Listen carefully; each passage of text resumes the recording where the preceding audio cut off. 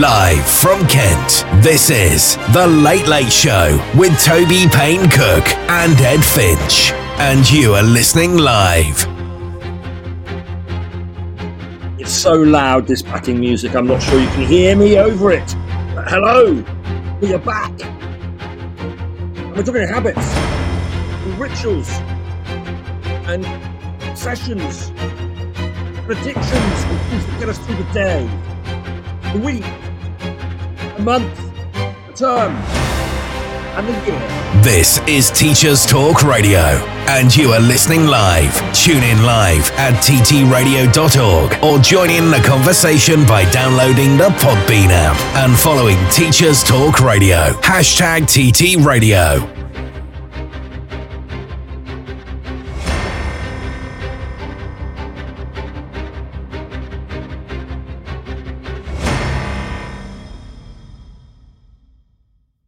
Hello, everybody. We are back. Well, I am back.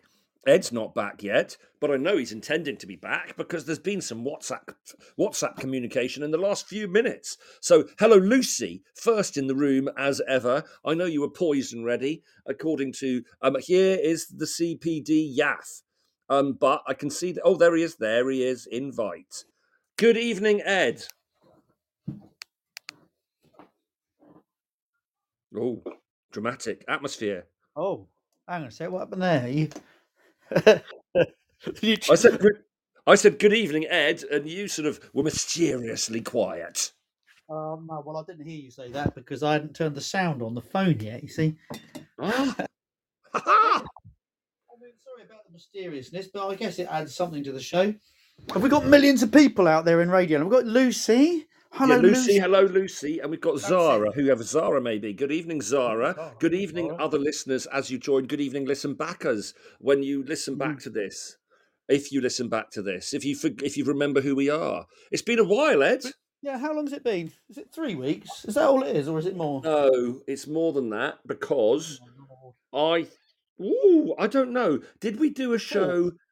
Did we do one in the holidays? Did we? Did we do one in my first week of the holiday before you broke up? I can't remember. Maybe. We didn't. I don't know.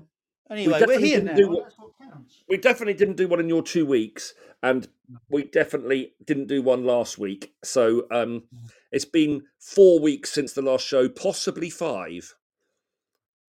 Well, that's too long. I mean, we can't leave our audience hanging that long, can we? I mean, they must have been bereft without us. What will they have been doing? Those who are addicted to listening to us might be suffering withdrawal symptoms. Did you see what I did there? I did see that. It was seamless. Very impressed. But anyway, first of all, we're going to talk about addictions and rituals and compulsive behaviour in general. Yes, indeed. But first of all, though, how are you? Are you okay? I'm all right. Yeah. Thank you very much for asking with such clear, tender concern in your voice. I am all right. It's a hard life we live, though, isn't it? Isn't it a hard life we live? Yes, it can be. It doesn't feel hard to me at the moment, but I suspect it may do when I start my new full-time, including Saturday's job in September. But it's going to be new, so it should be exciting. But yeah, Yeah, we don't mind, do we? We don't mind a challenge. We do. What is it? Our friend Mary Myatt says, high challenge, low threat. We like to be challenged. We like to do a difficult puzzle. We like to have something to do, but we don't like to be threatened. So, correct. Hopefully that's how it'll be for you with your new job. You'll be like challenged, going, "Oh my goodness, this is hard." Yeah. But knowing that you've knowing I've got a nice boss, hopefully in a nice, well-managed school. Which is well funded because it's in the independent sector. So, you know, set up to succeed, exactly. Not set up to fail. That's what we want to hear. Yeah. Can people hear Ed okay? Because I don't. Can people hear me okay? Good evening, Maxim. Because you're drifting in and out a bit. Yes, it's because I've got it with phone in it. Do you remember I used to put my headphones in and then they went cronk? So now it's just my telephone on my lap. Oh, I see. That's all it is. That's all it is. I mean, people out there in Radioland probably imagine that we're in like some studio with a red light that goes on when we start recording. They probably imagine that. And like, swivel chairs and microphones on booms and things. That's probably what they're Microphones on imagining. booms, and we've got a posse. We've got a posse making us tea all the time and stuff like that, or bringing us Oh, gin. love a posse. Didn't Steve Wright? He had a posse, didn't he? Steve Wright had a posse. I can't remember any of their names, but they all had. Yeah, Steve Wright had a posse. He's finished now, hasn't he? I think he's sort of separated from the BBC in slightly. They all have, haven't they? They all have. They didn't want to retire, and in the end, someone had to say, "Guys, listen, the world's moved on." Ken Bruce, he's gone, isn't he? Ken That's right. Bruce. Ken Bruce must have been about 168. Do you know what? It turns out he wasn't as old as you think, Ken Bruce. I looked it up and I was like, oh, he's not even that much older than me. He's just been doing it since I was dithering about. Since he was 4. Pop master at the age of 4. Yeah, not as old as you think, Kenny Bruce. But what they do is they immediately go and do exactly the same show on some other thing. So Ken Bruce has taken Pop Master with him, and he's doing it on some other channel that we haven't heard of. But he's Teachers Talk Radio. Maybe could be. Quite a catch, wouldn't we? Ken Bruce, he might challenge us for most downloaded show of the month. He might get the £6. Oh yeah, I owe you some money actually, don't I? We'll have to meet up in the summer and go and have a lovely curry in Crediton. No such thing. Don't listen to it, people. If you're curry fans, I don't know if there's anywhere in the southwest. Honestly, I don't. I think the last curry worth eating is at Boomy Kitchen in Cheltenham. If you're on your way down, there must be some good ones in Bristol. Yeah, I don't think anywhere past Bristol. I think the last good curry must be in Bristol. Can we have anybody out there in Radioland who knows of a good curry anywhere in the southwest? From which I don't really include. I know people do, but I don't really include Bristol in the southwest. I think when you come past Bristol. You come past Portishead, don't you? And then there's a bit where the motorway splits into two, and one. Oh, I love that bit. We've spoken about that before. I love it. You feel if you're driving west, you feel like you're taking off. If you're in the outside lane. That to me, that's the gateway. That is the gateway to the southwest. In the same way that they cut through the Ridgeway when you come through the Chilterns on the M40. That's the gateway to Oxfordshire. You come through. Yes. There's a sign that says "Welcome to Oxfordshire" on the wrong side. You're like, you're not in Oxfordshire. And then you come through that beautiful cutting, and you can see the bedding planes, can't you, of the flints within the cork, and you can see that, and you come around a corner. Well, back in the day, you could gaze off to your left, and you could see the wonders of Didcot Power Station there.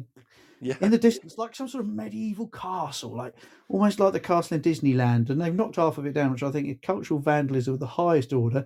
Now you can just see Whitnam bloody clumps, don't you? But anyway, you're always talking about your Whitnam clumps or whatever they're called. I'm not always talking about Whitnam. I don't believe I've mentioned Whitnam clumps on this program. Every time I see you, Lucy, have I mentioned Whitnam clumps on this program before? Say yes, Lucy. Master, curriculum master, Maxim's on. We should do a teacher version of Popmaster. You got 10 seconds to mention 5 outmoded pedagogical fashions. Go for it. Well, there was VAC, and there was Brain Gym, and there was Knowledge Organisers. Oh no, that one's still good. Give it a year. It's going. They're being killed slowly, I think, aren't they? I think they've really gone. Put a fork in it. It's done. There, he's back. I didn't go anywhere. I was here. Your microphone's in. Lucy says that I mentioned Whitnam clumps once. Come on, once. You did. When we were talking about walks. When we did a show on walks, you mentioned it then. Oh, okay. Fair enough. No, that's fair enough. I mean, it's quite a good walk, isn't it? It's one of those walks that's quite good because it's not too long. You can park in a car park, up to the top, round it, back down the bottom. Doesn't take you very long. Go to a pub. Last time I saw you, we went for a walk, didn't we? We went for a nice walk around Heartland Point, weren't we? Yeah, we did. It's almost like a little ritual with us, isn't it? To go for a walk. It is a ritual to walk on that coast as well. We could try it. We once went for a walk up by. Where did we go? We went for a walk up, parked up at Salton, and walked up sort of towards Blackator. I think it's. Yes, we did. That was our first walk. It was.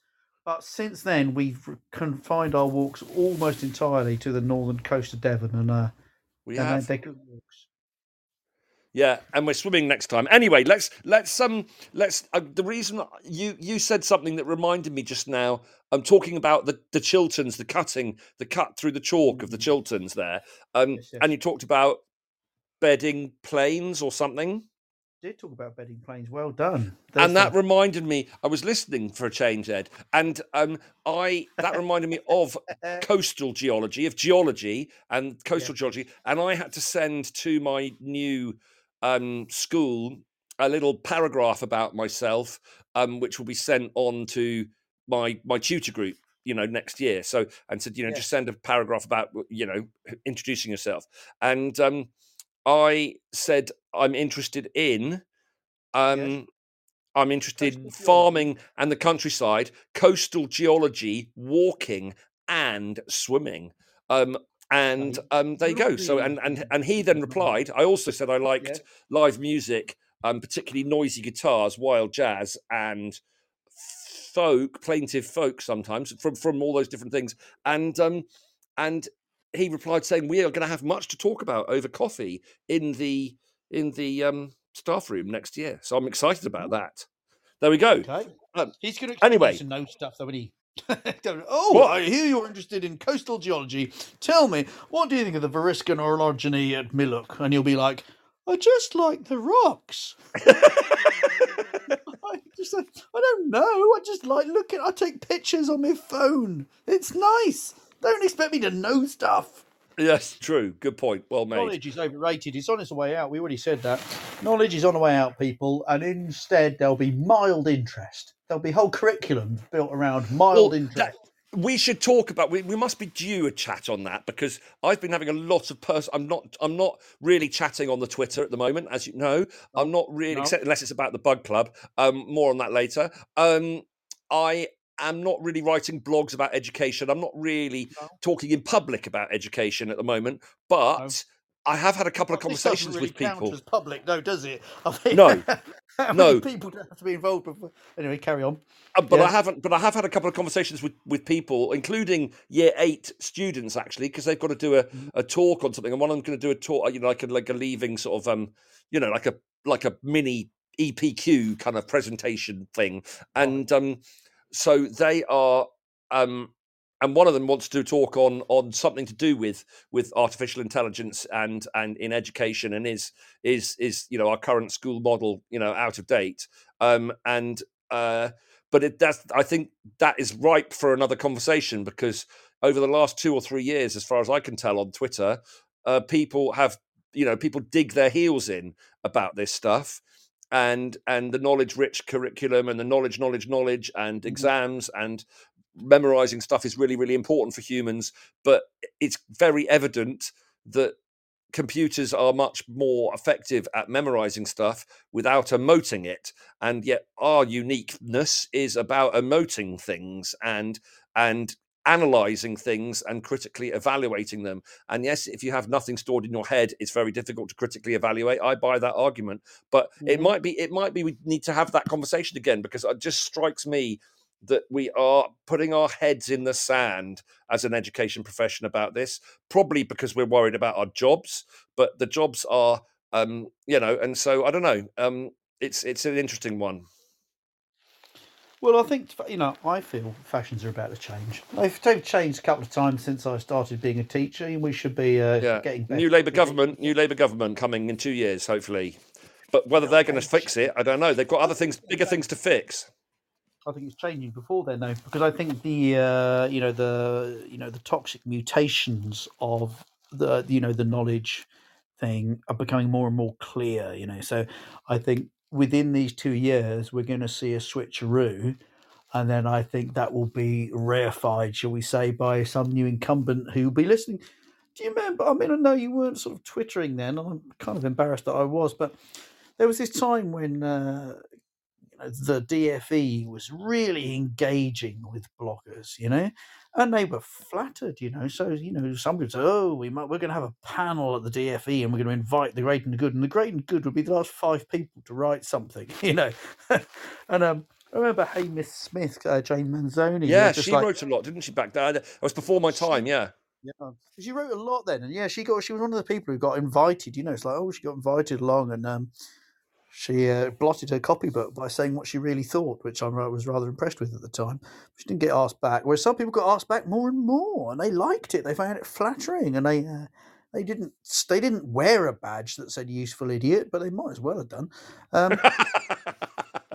You know, because of course I'd be flattered. I'd be flattered if they say, "Oh, we'd love to hear your views, Ed Finch. You are, you've got 24,000 people on Twitter think you're marvelous. Most of them are bots or made an account on a ITT session and never looked at it again. But it doesn't matter. There's 24,000 of the buggers.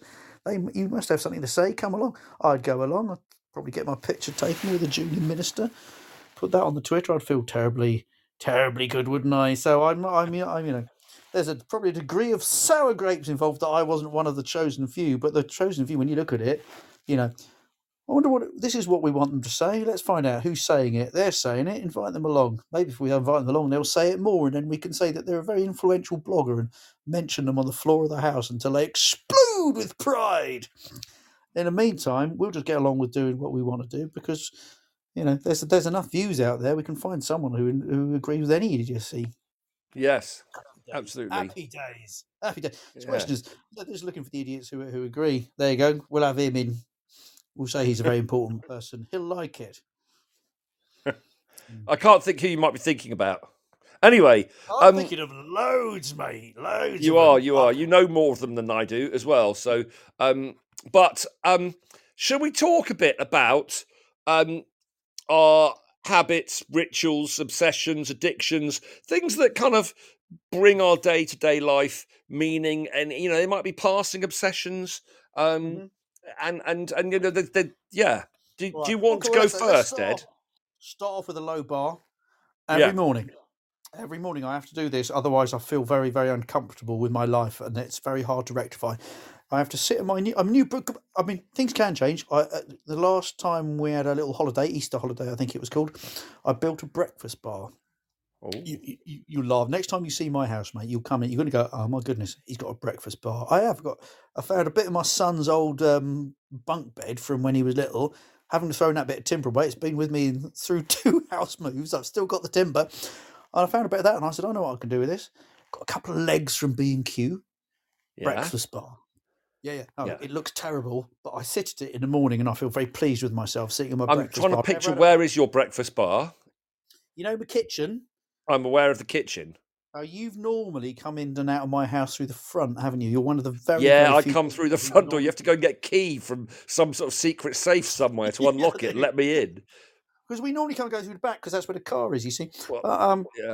And to get through the front, it's like quite dangerous. There's this sort of ankle breaking walking the plank act. There's the beam. It's like a gymnastic beam that you have to approach to get to the front door of your house. School, and you had to walk along bench, and you could do that. You got to a point where you could even turn around in the middle and feel very close. And then the next lesson, your teacher turned it upside down, so it was the narrow bit. Yeah. Suddenly, oh my goodness, it got very exciting. Well, that's kind of what it's like walking to the front of my house. So we come and go through the back. But you know my kitchen, so if you know my kitchen, you've walked in from the front, so you're walking into the kitchen from the living room. On the left-hand side, there's a long counter, isn't there? And that's also got a built-in hob and the sink down at the bottom. Yeah. Imagine opposite the sink, what you used to have there was a bag full of plastic bags, a bin, the laundry basket overflowing, a big pile of shoes. Paint, all that sort of thing. That's gone now. It's gone. What you got now is a beautiful pine breakfast bar. And what I do is I sit there in the morning, and it's light in the morning now. How good is that when it's even light when I get out of bed? I love it. I sit down there. Now, I have to have a cup of tea. I have to have 2 slices of toast. There was no bread in the house this morning. I had crumpets. Crumpets are good. I love crumpets. Weekend crumpets. I felt all wrong this morning. Dear. I have to do the unlockle puzzle. Which is like, I don't know if you've done the unlockle, but it's like working out a phone unlock screen with a limited number of guesses. And I have to do the Wordle. I didn't do the Wordle. I mean, I'm so tired at the moment. I'm so tired. I didn't get the Wordle. And for people who do the Wordle, they know what the word is this morning. And they're like, how did you not get that? Well, I didn't get it. I mean, I didn't get it. And I was shocked with myself. But just this last few days, due to my friend Serdar, who's the CEO of Lifter, he's now started me on Wordiply, and so Right. I'm now getting to the point. I'm now getting to the point where I can't leave the house till I've done Unlockable and the Wordle and Wordiply. I then get in the car and I drive to work, which takes me 34 minutes. And on the way to work, I have to drink a bottle of water. I have to do it. If I don't drink a bottle of water on the way to work, the day's going to go wrong. Day goes You have to wrong throw anyway. salt over your shoulder and stuff like that as well, Ed. No. I don't know if I was getting dehydrated, but I thought I was going to do something for my health. And I could You're have done rude about exercise. water. You definitely don't drink enough water. I mean, I don't want to get all hydration on you because I know it annoys you greatly. But we might go for a 3 or 4 mile walk, which involves some clambering. We might go for a 3 or 4 hour walk, which involves clambering, and I'm not going to drink water. I'm not into it. And you're not gonna take water and keep drinking the water. You say no, water's for wimps, even if it's a warm sunny day and you're sweating through your beard. Not into it, but every day I've been doing this for over a year now, and I think it's been very good for my health. I think it has, so I drink it. But if I don't drink a bottle of water, I'll be like driving away from the house and driving down the road, and I suddenly think, oh no, I haven't got a bottle of water. I'll either go back to the house and get one, or I'll stop at the garage and buy some ridiculously overpriced bottle of water when I could have just had a bottle of water I filled up in the house. Honestly, it's one of the things that you go, what is this? What it's like? It is like ritualised behaviour. Yeah. I don't think I'm not superstitious or anything. I just feel a bit wrong if I don't do it, and then I'm like, I don't like feeling a bit wrong, so I have to. I don't know. I haven't looked at the quote. Are people saying that this man's dangerously insane and should see? No, they're not saying it because they already know it. Maxim did ask us a good few minutes ago now, are either of us AI? I think I'd like to think that Ed and I are probably the least AI-esque humans I kind of know, but people could make a case for me being AI. I think my overexcitement at a great many things suggests that I'm not. But there we go. I may be wrong. I'll meet you in real life. I don't know. I mean, we wouldn't know, would we? We could be radio deepfakes. Radio deepfakes. Yeah. Ritualised behaviour. So, I'll tell you what. My morning, Rich. Keep going. I'll talk about me after the news. You do you. You do you. Oh, there's lots of things you don't know you do that you suddenly realise you always do. And I facetiously, the night before we're going back to school, I'm not going to sleep. I'm going to stay up until some absurdly late time, like I'm holding on to the holiday. Yeah. You go, I don't want to go back to work. It's partly because you're not going to sleep very well once you do get into bed, because you're going to have a bit of back to school anxiety, which I think probably we all have. But there's all this hanging on to the holiday thing. I know I'm going to stay up too late and make the most of it, or I'm going to have a beer and stuff. I often catch myself on thinking, but you'll be happier in the morning if you've had a sleep and not, haven't got a fuzzy head. Nah, you got to do it. Yeah, I think going to bed. I think we should do the rituals and habits before the news, and then we could do the sort of obsessions, interests, hobbies, and things that make us feel. Go on, tell us your morning routine. And have you got some sort of a whole bunch of stuff? I'm not as much as you, I think, actually, but I think I do. I mean, the first thing I do when I wake up in the morning now is pop my pill. So that's important. So my mother's little helper, or whatever you want. Mother's little helper was Valium. It's not Valium, everybody. It's Millhouse. Sorry. No, Millhouse or Milltown, the one that came before Valium. I read forgive me, I listened to a very interesting podcast on it. Never mind, carry on. So first you pop your little pill. So pop my pill. If you mentioned water, if I always have a glass of water beside my bed, that is a ritual. I have to have a glass of water. It has to be a full glass of water before I go to bed. If I drink any of it when I get, when I sort of fill it up before getting into bed, I will have to refill it. So I have to have a full glass of water before I go to bed. I very rarely drink any of it in the night, and so I drink that in its entirety in the morning as well. So that's my a bit like you in the car. I drink a lot of water first thing in the morning. I don't like a glass of water that's been next to the bed. I imagine it has bed fluff in it. I'll have a fresh one, please. Oh, it's all right. If it's been there all day, not so good. It goes a bit sort of stagnant tasting, doesn't it? But if it's only been there for sort of 7 or 8 hours, or maybe even only 6 hours in some cases, spiders in it. Oh, I didn't like it. Flies have peed in it. What? Spiders and What? spiders, they've been peeing it. Spiders? Spiders, they come over. You can see them. You know how Come dogs lift over one leg, and spiders piss have in to your lift bedside two. water. Oh, I once woke up in the middle of the night, Toby. I don't know if I told this story. I woke up in the middle of the night and there was this rustling. There was this rustling on my bedside table. So I reached Oh, out, found the switch of the bedside light, found out, got it with my little trembling fingers, an clicked on. Algernon. A giant Algernon, as my mother used to call them. Well, this one was a full-sized rat, size of a dachshund. Oh my word! Face to face with a bugger on my bedside table. I didn't like that. I didn't No, I like wouldn't that like at that. all. I had to No. hunt him down and kill him. But that's a story for another day. Glass of water. So, glass of water. So then, but then when I have to. The first thing I do pretty much once I'm downstairs is have a coffee. Make a coffee, and it's generally now that it's generally an espresso coffee. If it's not an espresso coffee, it's a posh instant one. One of those Nescafe Azeras or something like that. And I drink too much coffee. If it's not a work day, within half an hour of the first coffee, I will have a second one.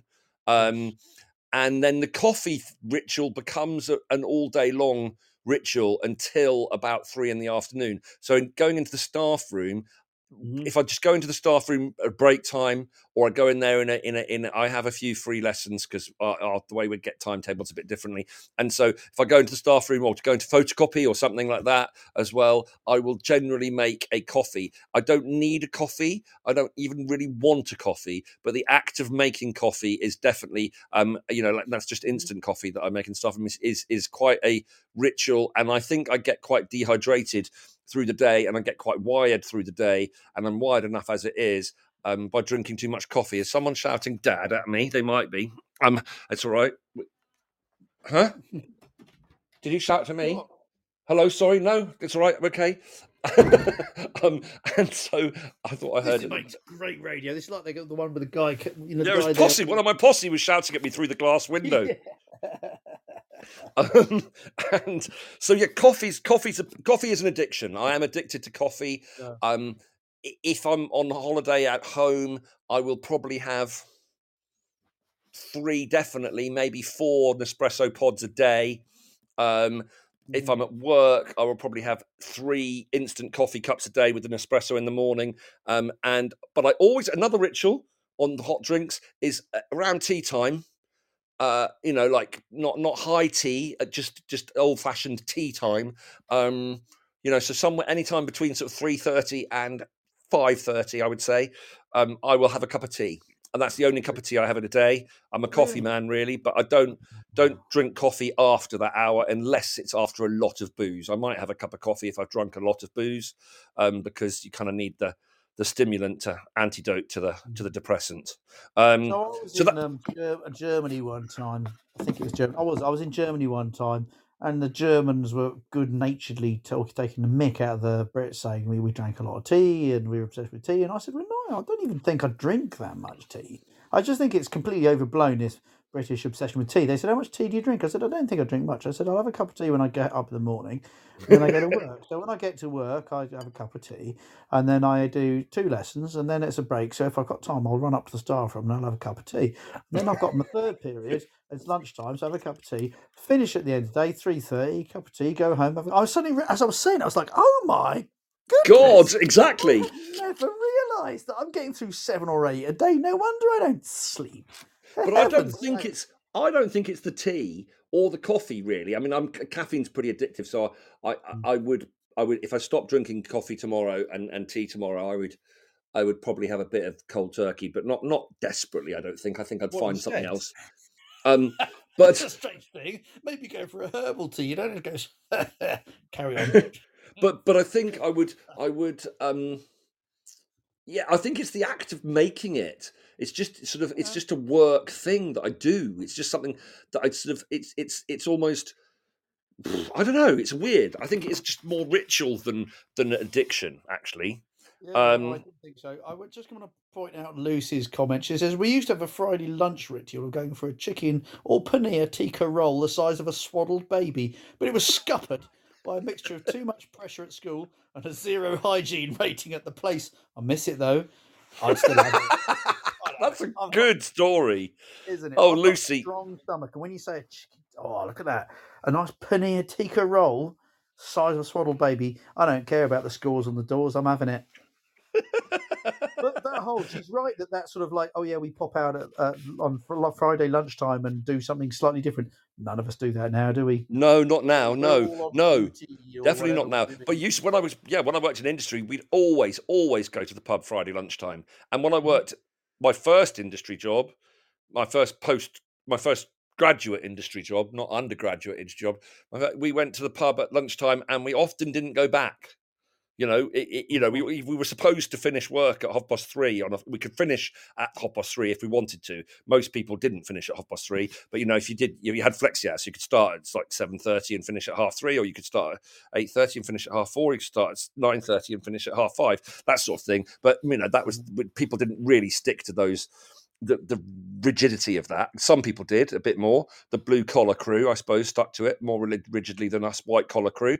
But Fridays, even if we hadn't worked up extra hours in sort of flexi time, we would often go to the pub and stay there and not go back to work. And that was but that was in the 90s. It was different in the 90s. Well, it was Things have acceptable in the changed. 80s, and it was, I don't know if it was acceptable in the Yeah. 90s. We were still doing it, weren't we? Yeah, exactly. But no, but that's that. Yeah, no, we're very uptight about that stuff in the education profession, particularly. Like someone asked me the other day, are you allowed a child like a 13-year-old child asked me, are you allowed to drink wine at work? And I go, well, no, not really. That's would be frowned upon a little bit if I had a glass of wine at the front of my front desk instead of a cup of coffee. But he said no at lunchtime. Could you have a glass of wine at lunchtime if you wanted to?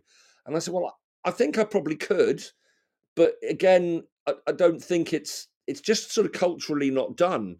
As you go to, I don't know about French schools, but French offices and French, that's quite normal for them to have a glass of wine with their lunch. And I don't have a problem with that at all. No, I don't have a problem with it at all. But if I imagine one of my colleagues at the school I work at having a glass of wine with their sandwich as they put their knees on the, you might think they've got a bit of a problem, mightn't you? You might think they've people got. would come and say, they're saying, Mr. Finch, I don't really know this is a safeguarding problem, and I didn't know quite where I could record it, but I just needed you to know that I saw this perfectly respectable person having quite a nice glass of Sauvignon Blanc along with their tuna mayonnaise sandwich. I wouldn't know what to do with it either. I'd be like, thank you for informing me. No, it's important that you tell me about any concerns you have, however small. And then they go out and I think, well, I don't know what to do with that. I'm going to ignore that and hope it never happens again because I ain't got a space on a form for it. No, exactly. But it's culturally quite an interesting one. We're not good casual drinkers in this country, are we? We're famously binge drinkers, whether it's tea. Someone having a drink, you imagine they're taking it seriously, is what you're saying. Not some fly-by-night half a glass of wine and back to the office. No. If we're going to drink, we'll do it properly. We'll be necking it. Come on. Exactly. We'll be having a Crediton High Street pub crawl. Douglas was saying, I have to say, sorry about this, listeners. Douglas was saying, are we going to do that next year? I'm like, mate, it's quite a long way off. Toby might have better offers. Oh, I think it was really good. We should definitely do that again. I'm like, you've changed your tune. At the time, he might have a bunch of people he wants to do with. I'm up for doing it, whether it's done on New Year's Eve. I'm up for doing it again before the year is out. Definitely. Yeah, we had fun. It was good. So should we do the news and then come back and talk a bit more about hobbies and pastimes and things that get us through our lives? Definitely, I've got lots to say on that one. Come on. Cool. All right. We've only got 5 minutes. So here you go, everybody. News, adverts, etc. Stay with us. Back in 5. This show is brought to you in partnership with John Catt Educational, a leading publisher of books, directories, educational guides and magazines specifically aimed at forward-thinking schools in the UK and beyond.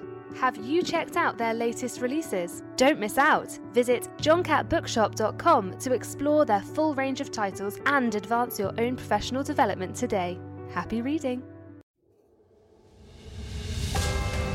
This is Teachers Talk Radio, and this is Teachers Talk Radio News.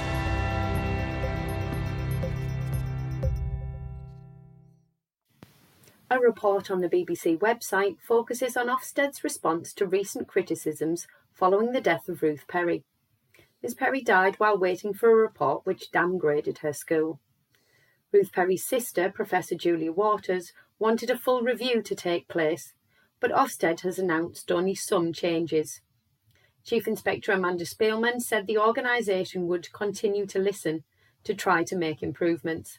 She outlined the changes in a statement, and they include looking at how inspectors can return more quickly to schools who have work to do on safeguarding, otherwise performing well, in order to reflect improvements in their judgments. Making the complaints process more responsive, which would see issues being addressed during inspection rather than afterwards, and holding briefings for head teachers where schools have not been inspected for a long time. In response, Professor Waters said the inspectorate was totally insensitive to the situation and was far from anything like a meaningful response to growing calls for reform. Education Secretary Gillian Keegan said standards on keeping children safe would not be watered down. The TES reports on concerns over school absence rates and the impact it could have on upcoming GCSE exams. Fears have been raised over the exam regulator's plan to return grade standards to pre-pandemic levels for the 2023 summer series, when a TES analysis reveals that absence is still 70% higher than before the COVID lockdowns. Year 11 students have missed 10.7% of sessions, equivalent of half a day at school, during the autumn and spring terms, according to DFE figures and FFT Data Lab information. The absence rate amongst disadvantaged Year 11 students is more than double that of their non-disadvantaged peers. Former Schools Minister and Chair of the Commons Education Select Committee, Robin Walker, said the findings were of a grave concern. Exam regulator Ofqual has promised some protection against any impact of COVID disruption to learning, but has not shared details. Despite a government drive on attendance, the objective to return attendance to normal pre-pandemic levels has not been met. School leaders and MAT CEOs have expressed concern at the lack of consideration being given to high absence rates. They also acknowledged that many had not anticipated the difficulties currently being faced. The Guardian featured an article on vaping and the concerns many have over the potential future impact on young people.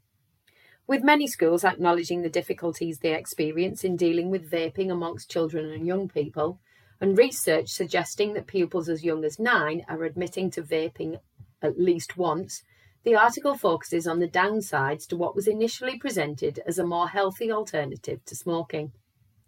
The rise of the fruity vape flavours with enticing names such as Blueberry Blast have encouraged young people to believe they are harmless.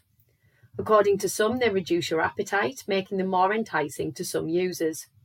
What isn't often talked about is the addictive element and the fact that many of the products, although not all, contain nicotine. Some youngsters who have never smoked have found themselves addicted to nicotine anyway.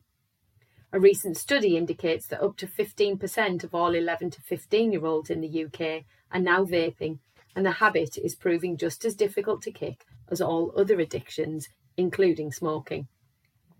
Finally, many head teachers have called on Schools Minister Nick Gibb to drop what they describe as a misguided policy, which means schools must open for at least 32.5 hours per week.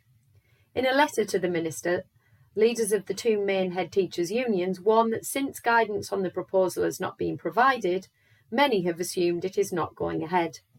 The letter requests a minimum of a delay until September 2024. This has been your Teachers Talk Radio News with Joe Fox. Oh, that's it. We're back in the room. There was no jingle at the end. Nothing to warn us. Hello, Ed. No tech tips. None of that. No tech tips today. No. Although, yes. Can I pick up on the vaping issue as a parent of three? One post-teenager, Ollie, who's 20, and Steve's not on. He will be back. Thanks, Tom's told us that. Yes, so we've missed Steve today. Hello, Tom, as well, by the way. Welcome to our rambling show. We've missed it, and we're very happy to be back. Vaping. Yeah, so Ollie's addicted to vaping. He's addicted to nicotine, I should say. He's not addicted to vaping. And he was, but I just want something that I think's incorrect about the stereotype news item on vaping. I don't think the blueberry stuff, I don't think young children think these things are harmless. I think they know, particularly if they've got nicotine in them. Sorry? Yeah, they're exciting, and they're going. I don't know if these are always. They're exciting, and there's peer group. It's classic. It's classic teenage. No risk evaluation. It peer belonging. If your mates are vaping, or your mates, to fit in with a certain crowd, that's what's going to happen. Do you remember the huge fuss about Alco Pops? Do you remember that? Yes. When Alco came out. And it's like, young people are drinking these because they think it's just a harmless lemonade. No, that's not true. Exactly. They know it's got alcohol in it. They know it's not good for them, but they know it's not going to affect them because that's what you think when you're young. That's right, because they're bulletproof. Well, I was bulletproof for a bit, but not now. No, but I think on things that we get addicted to, whether it's nicotine, whether it's caffeine, whether it's alcohol, which is a pretty ugly addiction if you're properly addicted to it. It's probably the ugliest one of the lot, actually, I should think. Or whether it's cocaine or crystal meth or exercise. Some people are obsessively addicted to exercise, and I don't think that's good for them. I think it's weird. Some people, perhaps like me, are addicted to not exercising, and that's probably equally bad. But somewhere in the middle. Somewhere in the middle, there's someone who can go for a little jog at the weekend and enjoy it, but doesn't need to tweet about it. Mm. Can you imagine such a person? I'm not sure. I think, that's the thing I noticed by not being on Twitter very much. Twitter is an addiction. It is a horrible addiction. It is a horrible addiction. And of course, like all things that we get addicted to, there are many great merits to it. There's red wine's delicious, but if you drink 3 bottles a night, cool. And Twitter, but Twitter is an addiction. It's very addictive, and I think when I was pretty addicted to Twitter, you want magic finger became so tedious, I imagine, for most people, but you can ignore it, of course. But yeah, it is they're lovely people who tweet about their jogging and their runs and their 5K this and their 5K that, and I catch well myself done. On. It's like if you if I did a beautiful lino cut at the weekend, you'll tell people. I do want to go. I mean, part of the gratification of making a part of it is the time I spend making it, and the peace it brings me is it's just me and the lino and the cutting edge of my tool and that. But there's also that thing, I'm going to share it, and some people might say nice things about it. I don't think I'd be being dishonest if I didn't say that, because it's fairly rare that I do a piece of creativity of some sort and don't share it on social media one way or another. Yeah, and that's actually what we do these days, isn't it?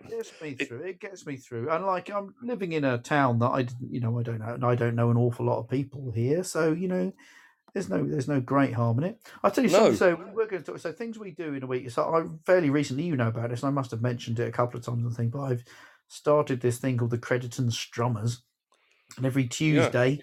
I rush home from work on a Tuesday. It's SLT meeting, but I stop it on the button. I say 5:20 is the limit. That's as late as we're going. Jump in the car, drive home, cook the quickest tea I know, and I'm out. I'm singing and playing guitar with a bunch of people who I now think of as friends. A few weeks ago, there were just some people who turned up to this advert I put out on Facebook. But that's really nice. For me. And if I missed that for a week, I think I would be quite bereft, actually. I really look forward to it. And it's not high quality music making. Nobody must think so. It's just strumming some chords and singing some sort of popular songs that we like. Well, to I sing. think the looking forward to something is really important. So that's the, and I think as teachers, if we're working really, really hard, like flat out in term time, um, Mm-hmm. we have teachers have a very different rhythm to their jobs and their careers to most other jobs, because most other jobs don't get the length holidays that we get, but they kind of stop at 5 o'clock, or they stop at 8 o'clock. But or they stop in 2 in the morning or whatever if it's shift work. But you don't. I mean, unless you're at the high level in some kind of profession, you don't. When your shift stops or your office series of meetings stop, you kind of go home, and then you've got the weekend.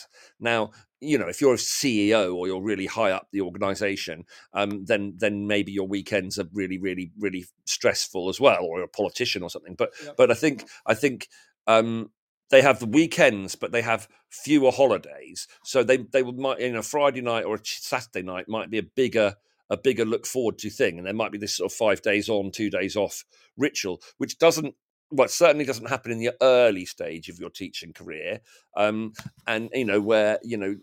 So I think, but we have these long holidays to look forward to, which is a real.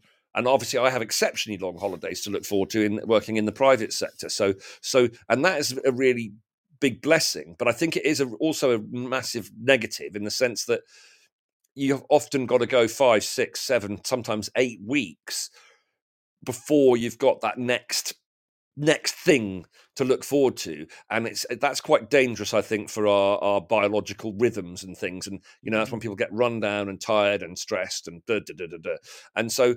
But having something to look forward to, whether it's a weekly thing, it might just be a weekly pint with someone who you don't work with a friend. It might be a weekly strum session, or it might be a weekly gym session, or it might be a weekly, or whatever it is.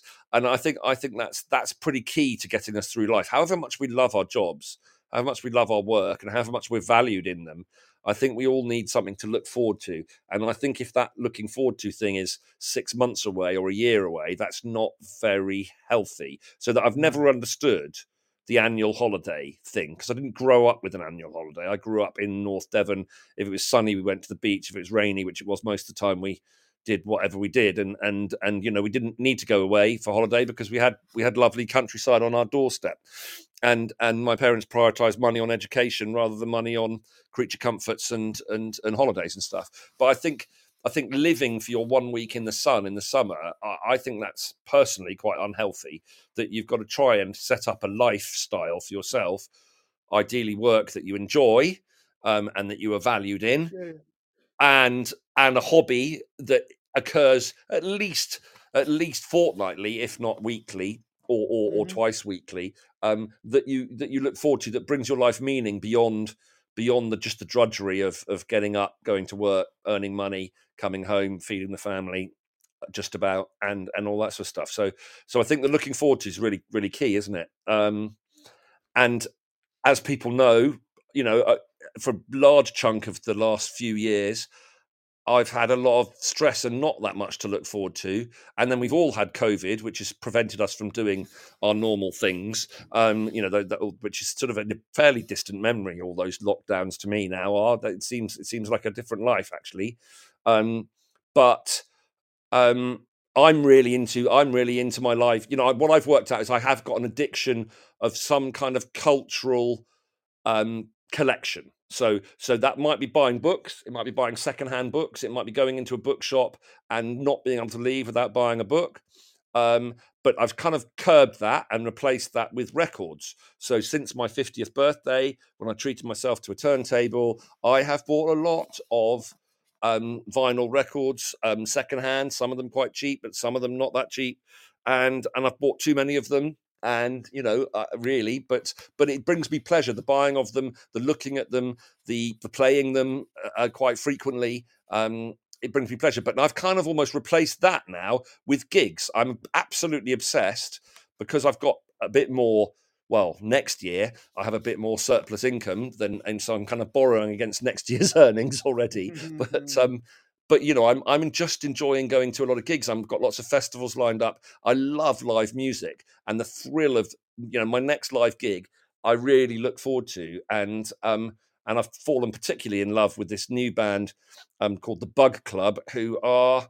They're just brilliant. It might be because it's just tapped into my mood, and I'm suddenly sort of going to gigs again because Amanda a might. little bit. What sort of a thing are they? Because I've seen you talking about them, but I haven't listened to them. Well, they are. I can't remember whether I heard them first.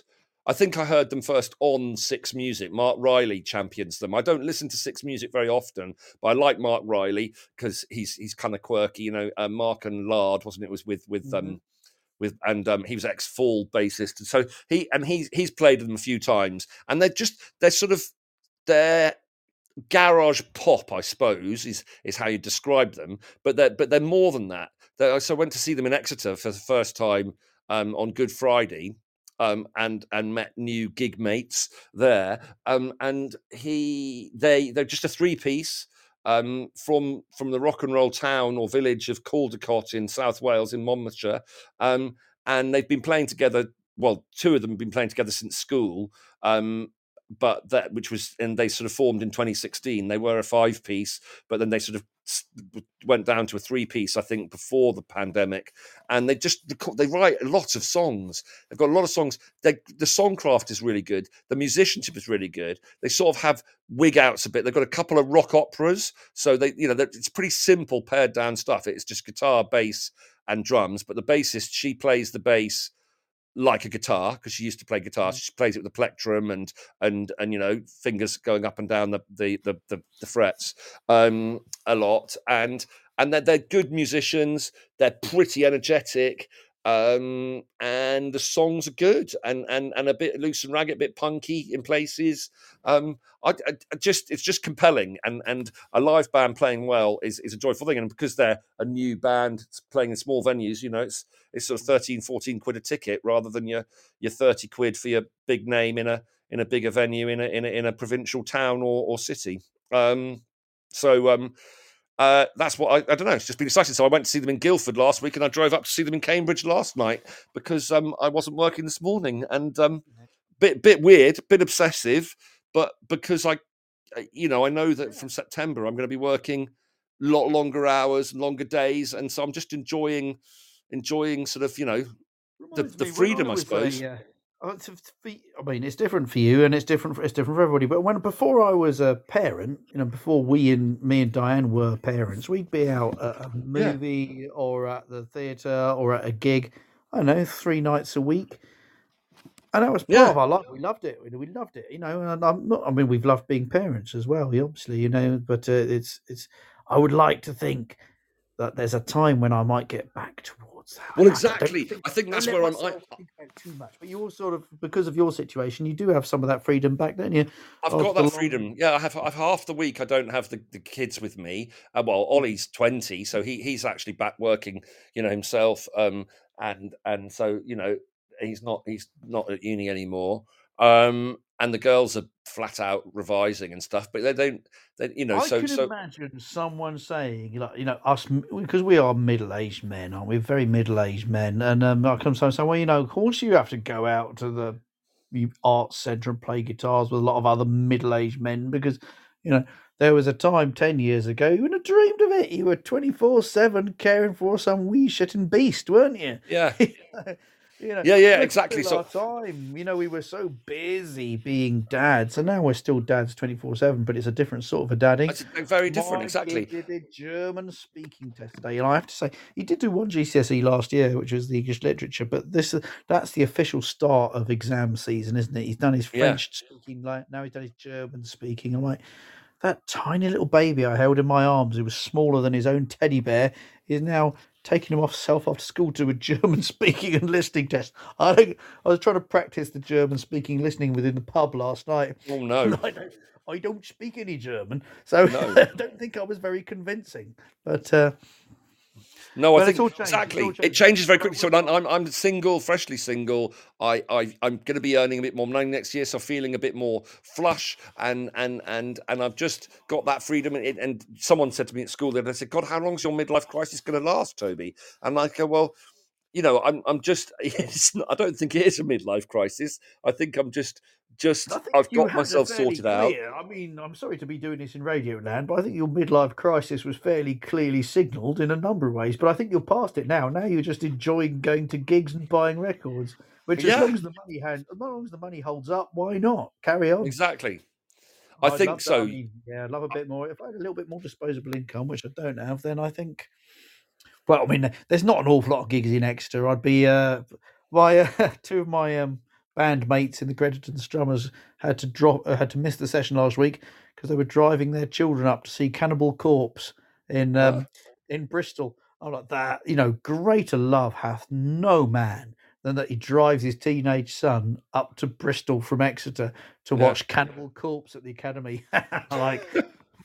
I Enjoy know. this. We're not going to go in. We'll sit in a pub opposite. Well, that's Yeah, it. well- You can.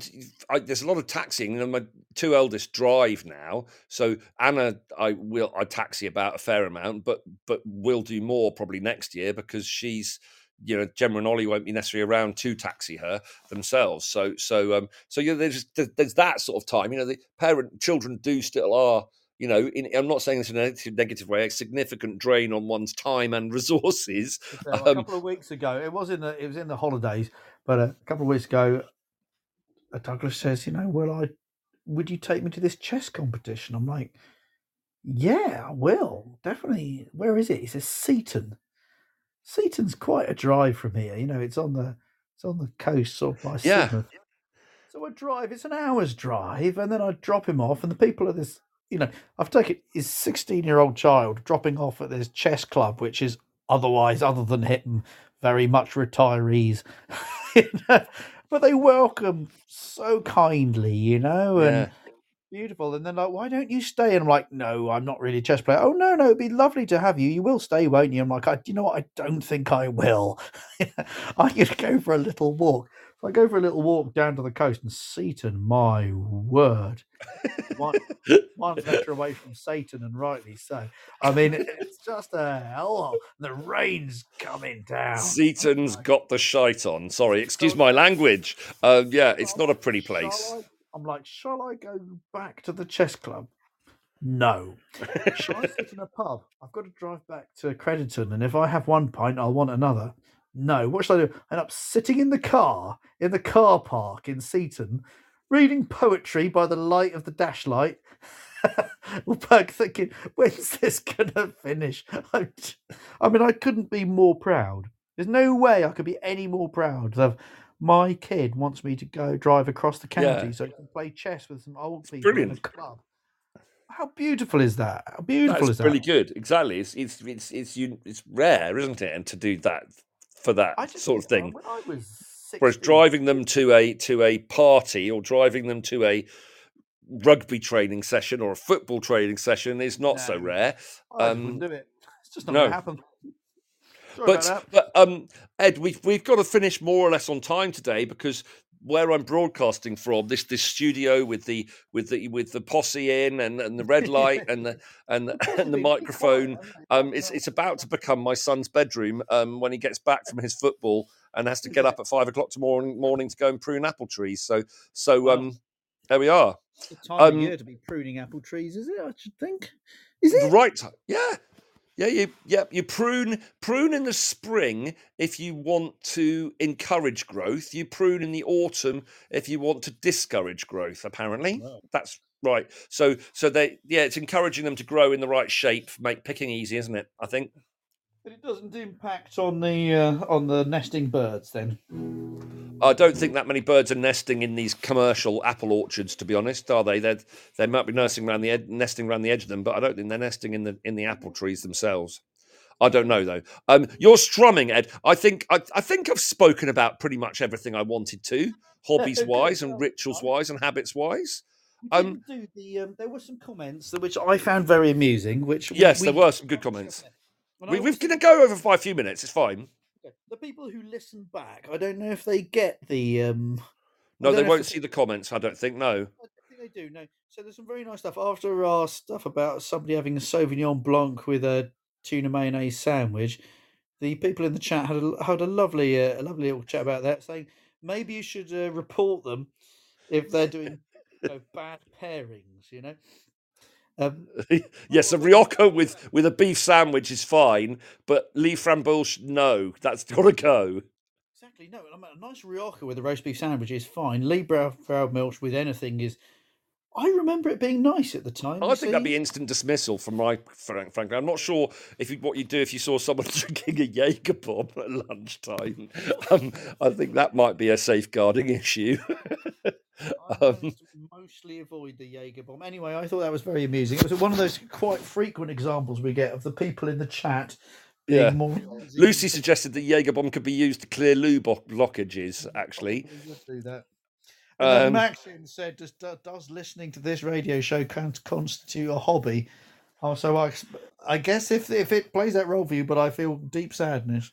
I No, think it's Maxim, cooking. I'm touched by that. I'm touched by that. I know that Richard Newbold's an enthusiastic listen backer, and that he's missed us, and I know Lucy loves it. You know, it might be a niche, but we're lovely chaps, and we're nice to listen to, and I think there's an awful lot of people missing out, frankly, Ed. Well, spread the word, mate. Spread the word. I don't know. I think we're a little niche myself, but it's nice that a couple of people join us to listen. And if they do, and if it gives me any pleasure, then I'll tell you what, it's a diversion for me, as well as my credit and strummers on a Tuesday. I know I'm going to have a chat with Toby on a Wednesday. And frankly, if I wasn't doing it on radio, I might not get around to it. So I'm glad we do. Yeah, nice. Good. What are you going to play us? Well, you were hoping to hold it over next week, but I've had no better ideas. So thinking about addictions and distractions. We're going to go for Perfect Day. Will you join in the chorus? Will you please? Yes, I'll look up the words. Yeah. Such a perfect day. Drank sangria in the park. Then later, when it gets dark, we go home.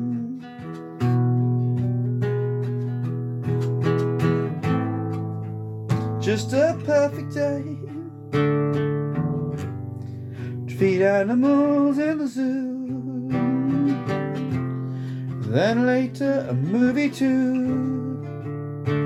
Then home. Here's the chorus joining in. Everyone is such a perfect day. I'm glad I spent it with you. Such a perfect day. You just keep me hanging on. It just keeps me hanging on. Just a perfect day. Problems all left alone. I've lost the key. Weekends on our own. It's such fun. Just a perfect day. You made me forget myself.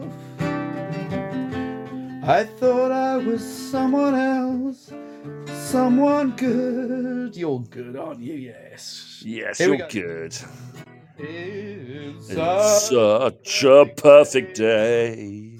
I'm glad I spent it with you. Oh, such a perfect day. You just keep me hanging on. You just keep me hanging on. Is there more of it? Oh no! I tried to go baritone. Then I'm not. I think I try and sing too high, which is why I'm awful at singing. I think I kind of lose pitch and goes all over the place. Whereas I think if I tried to sing a bit lower, I could hold the note a bit better. I reckon, but I need to practice that. What did they tell you when you were a child? So always when you get people who think that they can't sing, 9 times out of 10 you talk to them and they say, "Oh, my teacher told me I couldn't sing." And you're like, "Well, why?" You never believed the teacher when you told them anything else, you know. No. Art as well, drawing and singing are like that, aren't they? It's difficult. You'll never difficult. Can't draw, can't do maths, can't sing. There you go. Those three. There you go. Anyway, that's it. I would quite like to. In the absence of any better ideas that unfold through the week, next week I'd quite like to build on this sort of hobbies, rituals things and build it up to describing our perfect day in school, in work, and a perfect day, maybe a weekend day or a perfect holiday day. I don't know. I think it's quite interesting to talk about. It's a bit indulgent, but Okay, what do you we'll think? keep it safe for work, but I know we're not at work. We won't. It's Well, we're the late show. I don't think we need to do highbrow teaching talk at 9 o'clock at night. I think as long as it's linked to, we are teachers. We did talk about schools and teaching earlier on. Actually, we did quite a lot. So and we certainly spoke about making coffee all day in schools as well. So or Would tea. a perfect day involve a trip to work? I don't know if I'm allowed. Is it a perfect work day? Well, I think we should have a perfect work day. What's a perfect day at the coalface look like or feel like, and what's a perfect day in your day to day, in your private life? Yeah, So we're doing that next weekend. This weekend. Next week, I shall look forward to it. And until then, ladies and gentlemen of Radio Land, it has been wonderful spending this time with you. But it is now time for me to go to sleep. So, love to you all, and night night. Night night all. Take care. Bye.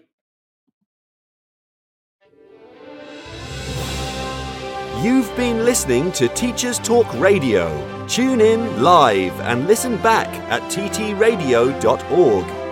We look forward to hearing from you next time on Teachers Talk Radio.